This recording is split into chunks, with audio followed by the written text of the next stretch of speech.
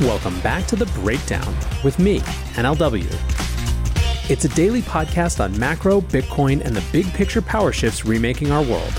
The Breakdown is sponsored by Nexo.io, Chainalysis, and FTX, and produced and distributed by CoinDesk.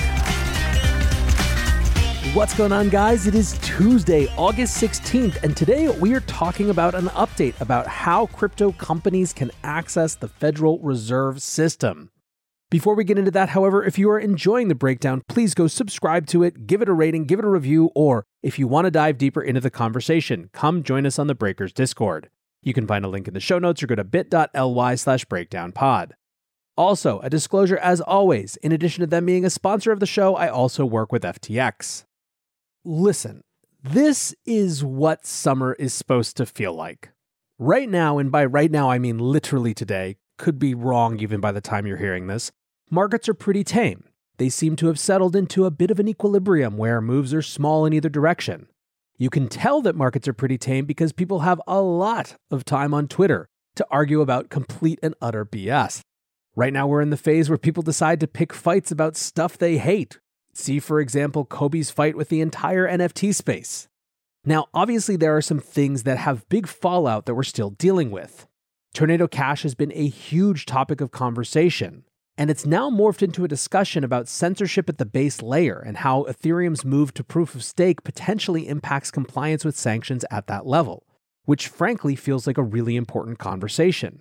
We haven't really seen potential regulatory fallout from the UST, Celsius, and 3AC failures, but that's something that could be in our future. But still, at least for this moment, there are just a group of relatively small stories, so let's talk about the most important of them and see if we can't figure out which way the puck is headed. We start with some important, if highly technical news from the Federal Reserve in terms of how new types of financial companies, like crypto companies, can access Fed plumbing. On Monday, the Federal Reserve released its final guidance for novel financial institutions to access master accounts with the Fed. Master accounts are the accounts that allow financial institutions to have direct access to the Fed's interbank clearing and payment systems. They are critical to participation in the domestic and international banking system without having to use institutions as a banking partner, i.e., they allow financial institutions direct access to the Fed without another intermediary. In a statement, Fed Vice Chair Lael Brainard said, "The new guidelines provide a consistent and transparent process to evaluate requests for Federal Reserve accounts and access to payment services in order to support a safe, inclusive, and innovative payment system."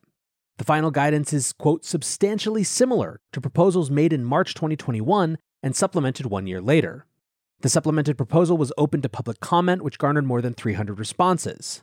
The guidance provides for the creation of a 3-tiered review system where Tier 1 institutions that had obtained federal insurance would be subject to a streamlined review. Tier 2 institutions which did not have FDIC insurance but which were otherwise regulated federally would go through a more rigorous review. Tier 3 institutions would be firms that are regulated under state charters and, quote, not federally insured and not subject to prudential supervision by a federal banking agency. They would receive the most robust scrutiny before being granted a master account with the Fed. Now, this third tier would be where companies like Wyoming state-chartered crypto banks, which have ongoing applications for master accounts, would fit into the framework. This includes Custodia, which was formerly called Avanti, and Kraken. Some of these sorts of institutions have, quote, novel charters, which in some cases limits the activities they can participate in, require them to maintain full reserves, or allow them to utilize crypto assets in their banking activities. These novel charters have raised concerns at the Fed that they will bring novel risk to the financial system. However, the refusal to grant access to institutions with novel charters, including fintech banks and crypto banks, has limited their ability to access the U.S. financial system on a level playing field. David Knitsky, the CEO of Kraken Bank, told CoinDesk at the time of their application for a master account, quote, "There's nothing novel in terms of the factors they're including here. It's exactly the type of thing that the Federal Reserve is looking at in terms of risk to the reserve itself, risk to the payment system, and risk to the economy." Earlier this year, both Kraken and Custodia received routing numbers for master accounts, which is a key step in the process, but not necessarily an indication that their applications would be successful. Indeed, the process had drawn on so long that in June, Custodia sued the Fed. I covered this in a show called Crypto Fights Back about how crypto was availing itself of the legal system when regulatory processes were taking too long. Custodia raised allegations that the Fed had violated its mandatory 1-year deadline on deciding the bank's application, which was lodged first in October 2020. This issue was also raised by Wyoming Senator Cynthia Lummis during Fed Chair Jerome Powell's confirmation hearing before Congress in January. Powell said that the Fed wanted to be very careful, as granting master accounts to banks with novel charters would be, quote, hugely precedental. He cited concerns that hundreds of institutions would soon apply, with implications for the, quote, broader safety and soundness of the financial system. On the same day that Custodia sued the Fed, Cynthia Lummis and Kirsten Gillibrand announced their bipartisan crypto regulation bill called the Responsible Financial Innovation Act. The bill included a provision that would require the Fed to process applications, quote, on an equitable basis and in order of receipt. An aide to Lummis said on the provisions of the crypto bill, quote, giving more regulated financial institutions access to the payment system reduces risk because it allows more visibility into who owes what. And if there's a systemic crisis, if a bank were to fail, there wouldn't be as many ripple effects in the economy. Now, of course, the naysayers think all of this is just creating more risk. Arthur Wilmarth, who's an emeritus law professor at George Washington University, said in June, I'm very concerned about the idea that uninsured banks of any type would have access to Fed services and more broadly proliferate, because we've had very bad experiences with non-federally insured banks in the past. I'm concerned they'll become more systemically important and would end up needing us to bail them out if it looked like they're going to fail. It continues to be hilarious to me how much the old world of academia and financial experts always seem to talk about crypto institutions needing bailouts, when we're basically the one industry at scale where the government hasn't had to step in and businesses and people can still actually fail. Regardless, folks in the know understand that this is an important, if admittedly inside baseball step. Jeff John Roberts, the crypto editor at Fortune magazine, says this is big, as a Fed master account is a big part of operating a bank. The Fed has been withholding approval from prudent law-abiding crypto applicants for no apparent reason. Anyways, at the end of the day, this is a small but important step. The two most important parts of it, to me, seem to be first, giving novel institutions a path to direct access rather than just going through an intermediary. But beyond that, the big thing here is just the transparency. One of the big complaints from Custodia is just not having any idea what's going on or what they need to do. Now, a last note on this topic, today is technically the deadline for the Federal Reserve to file a response to Custodia around its lawsuit, so I will keep an eye out for anything interesting on that front. In times like these, security of your assets should be your number one priority. If you want to offset risk as much as possible and still stay in crypto, you need a trusted partner by your side. Nexo is a security-first company that manages risk by relying on mechanisms such as over-collateralization, real-time auditing, and insurance on custodial assets. Learn more about Nexo's reliable business model and start your crypto journey at nexo.io. That's nexo.io. Eager to make more informed decisions around crypto? Chainalysis is here to help. Chainalysis demystifies cryptocurrency by providing industry-leading compliance, market intelligence, and investigations support for all crypto assets for organizations like Gemini, Crypto.com, and BlockFi. Gain unparalleled visibility and maximize your potential with the leading blockchain data platform by visiting us now at chainalysis.com/Coindesk. The breakdown is sponsored by FTX US. FTX US is the safe, regulated way to buy and sell Bitcoin and other digital assets with up to 85% lower fees than competitors. There are no fixed minimum fees, no ACH transaction fees, and no withdrawal fees. One of the largest exchanges in the US, FTX US is also the only leading exchange that supports both Ethereum and Solana NFTs. When you trade NFTs on FTX, you pay no gas fees. Download the FTX app today and use referral code BREAKDOWN to support the show. Let's move now to a couple related if slightly different topics. In the institutional crypto world, there are some new entanglements and some detanglements. Crypto venture firm Dragonfly has acquired Metastable Capital, which is one of the oldest crypto hedge funds, for an undisclosed amount. Metastable was founded in 2014 by, among others, Naval Ravikant.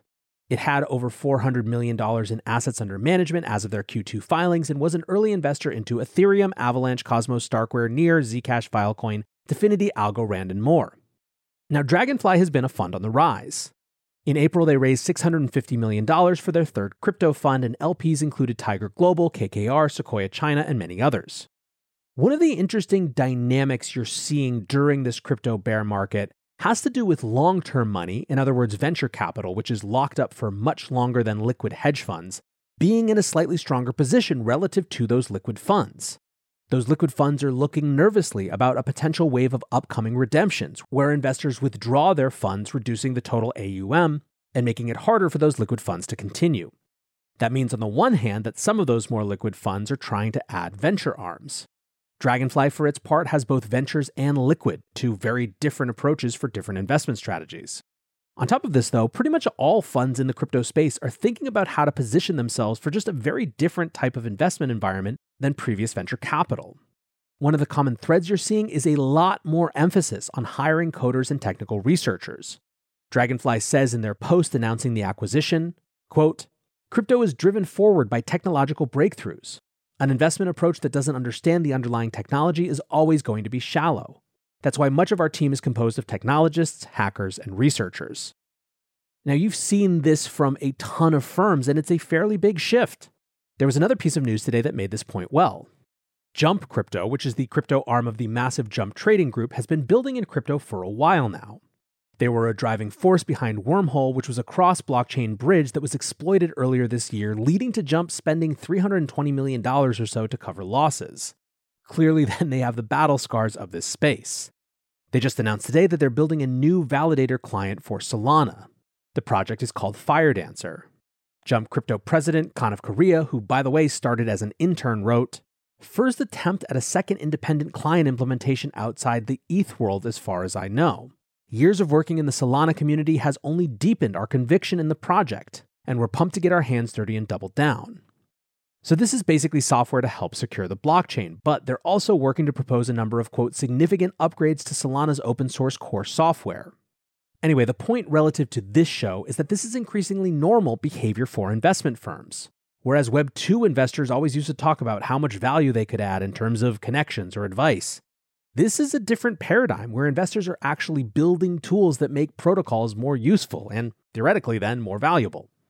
However, as I mentioned, in addition to new alignments like Dragonfly and Metastable, there are some breakups happening as well. Last year, Galaxy Digital started to work towards an acquisition of crypto custodian BitGo, but it hasn't gone so well. Frank Chaparro from The Block wrote a few years ago, "Galaxy's acquisition of BitGo, which was touted as the largest crypto deal of its kind at $1 billion last year, still hasn't closed after 16 months. If the deal falls through, Galaxy will have to pay BitGo $100 million. Deal was originally expected to close during Q4 of last year, but looks like Galaxy's plans to list its shares domestically are being held up by the SEC, which is in turn impeding this deal." Frank wrote that on August 7th. This week, on Monday, BitGo announced that it is planning to sue Galaxy for backing out of this $1.2 billion merger. It's seeking $100 million in damages, and in a press release said that Galaxy was refusing to pay this breakup fee. The law firm representing BitGo said an attempt by Mike Novogratz and Galaxy Digital to blame the termination on BitGo is absurd. Either Galaxy owes BitGo a $100 million termination fee as promised, or it has been acting in bad faith and faces damages of that much or more. A spokesperson for Galaxy said that the company believes, quote, BitGo's claims are without merit. BitGo did not provide certain BitGo financial statements needed by Galaxy for its SEC filing. Galaxy's board of directors then made the decision to exercise its contractual right to terminate. Now, we still don't have a ton of details, but it shows that deals are never done until they're actually done. Staying on this theme of institutions, despite a down market, the big guys keep nudging in. Steve Cohen, the billionaire behind hedge fund Point72 Asset Management, is setting up a crypto-specific asset management firm. The hedge fund manager has been investing in crypto privately since 2018. The new firm, which is still in the planning phase, will focus on trading spot cryptocurrencies as well as offering crypto derivatives and providing capital to external crypto hedge funds. Earlier this month, Cohen had backed out of plans to make a personal investment in crypto trading firm Radical. Right now, I would characterize Point72's best contribution to crypto as helping Travis Kling learn about trading in his formative years before he started his own fund, so we'll see if they can top that now. A last note on institutions that relates to markets. We had been in a string of institutional inflows since around the end of June when markets troughed. For 6 weeks in a row, we've seen net inflows into crypto funds. Indeed, July's $471 million or so of net inflows almost completely erased June's $481 of net outflows. But last week, that streak came to a stop, with a very minor outflow of $17 million. James Butterfill, who's CoinShares investment manager, wrote in a report, It's difficult to discern if this is a meaningful change in sentiment given its small size, although minor outflows were seen across a broad set of providers. It also comes at a time of low trading volume and a recovery in prices, suggesting there could be an element of minor profit-taking. As you can see, this is very much within our theme of what summer is usually like. But our last topic in the realm of crypto today is a bit of an update on the situation with Celsius. The crypto lender who filed for bankruptcy last month appears to be running out of money. According to a court filing made on Monday, the firm is projected to run out of cash by October. The filing also said that the firm has $2.8 billion less crypto than it owes depositors. Last month's bankruptcy filing from Celsius acknowledged a $1.2 billion hole in the balance sheet, but included an estimated value for the firm's mining equipment and other unspecified assets. One of the most concerning holes to people is the one with their Bitcoin holdings. The filing stated that Celsius owes 104,962 BTC, but only holds 14,578 BTC and 23,348 wrapped BTC. That's a deficit of around $1.6 billion at current Bitcoin prices, which will obviously increase if Bitcoin's price goes up. The firm also holds about $1 billion less Ether than it owes to users, but it does own 410,000 staked Ether, which would make up a significant amount of that shortfall. Still, this wasn't what most of crypto was discussing regarding Celsius. This morning, a Financial Times story posted about how Celsius CEO Alex Mashinsky took control of the firm's trading strategy at the beginning of the year. The context was the January Fed meeting.